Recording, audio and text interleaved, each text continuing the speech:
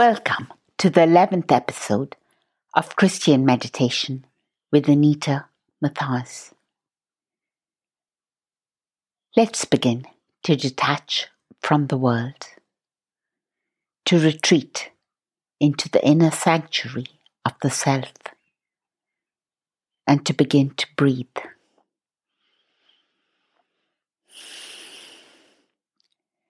Resting in the presence of the God who gave us breath.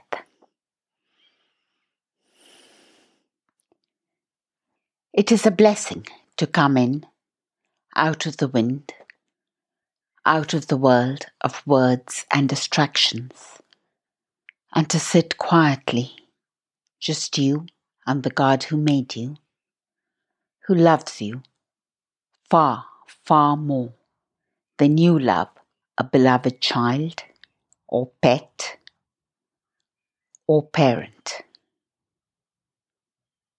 Whatever has happened so far in your day or in your life, plant it in God's hands. Lord God, bring good out of even the blackest seeds of our lives. Make them flower. We leave them in your hands. Whatever is to come today, place it in God's hands. Protect us, Lord.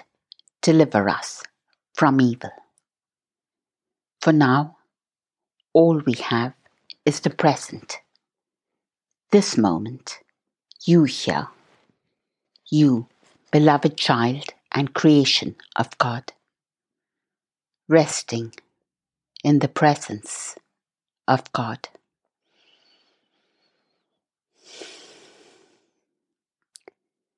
Close your eyes, sit straight or cross-legged if that's comfortable for you, and breathe. A deep breath in to the count of 5 and out to the count of 5.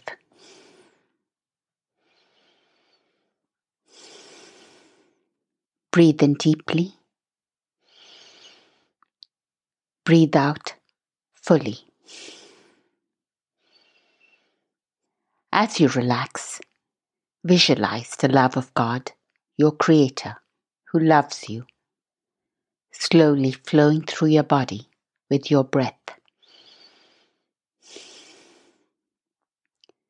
Stretch your arms upwards, then cactus them, i.e., lift them at right angles to your shoulders and stretch them slightly backwards. Raise your shoulders to your ears, slowly roll them clockwise, anti-clockwise. Repeat. Ball your fists, tense your fingers, wriggle them outwards like a starburst. Send your breath towards your belly. Place your hand there as you breathe deeply.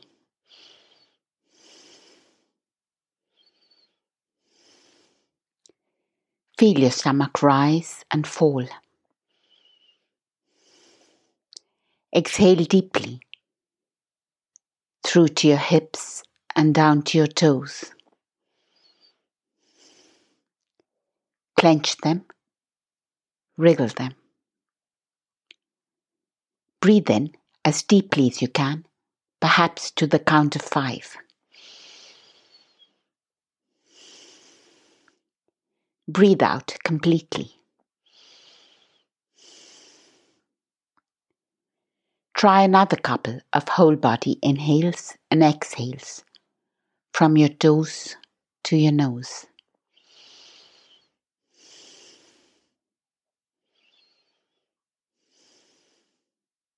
So, Matthew records, then Jesus got into the boat and his disciples followed him.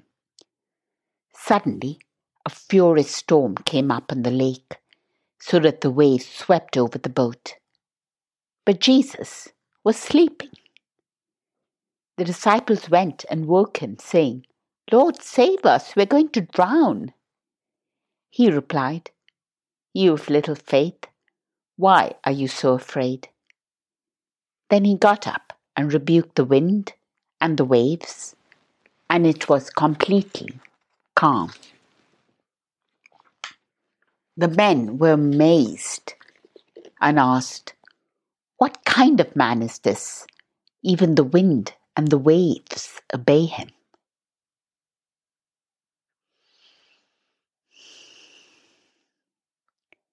So, Jesus, a charismatic carpenter, keeps teaching Peter, a fisherman, a man of the sea, the same lesson again and again.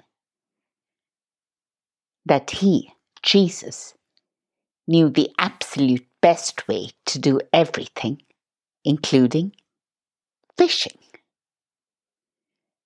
When Peter had labored all night and caught nothing, Jesus tells him to cast his nets on the right side, and they were unable to haul in the bountiful catch. Jesus walked on the waters of a lake and calmed sea storms which raged while he slept in the boat. Jesus showed off his mastery over their profession, showing them that the very cleverest thing they could do, always, was to check in with him for his guidance and direction. When we feel hard-pressed and incompetent, we desperately ask Jesus for help. And he can graciously add a 1 before all our zeros. However, when we feel competent, educated, experienced, or gifted, it's even more crucial to not rely on these limited gifts, but to ask Jesus to take the wheel, to show us the best way to do things, and to bless them. Then he can add zeros after our 1 talent, transforming it into something with exponential blessing for us and for the world. Avoid the folly of doing anything without checking in with Jesus. Keep asking, "Jesus, do I need to be doing this at all? And please show me the best way to do it." In the most successful thing I've ever done, co-founding a small business which has wholly supported our family for the last 13 years, I've had to rely on God's guidance because I lacked the training, education, skills, or temperament for it. And God added a 1 before my zeros and blessed it.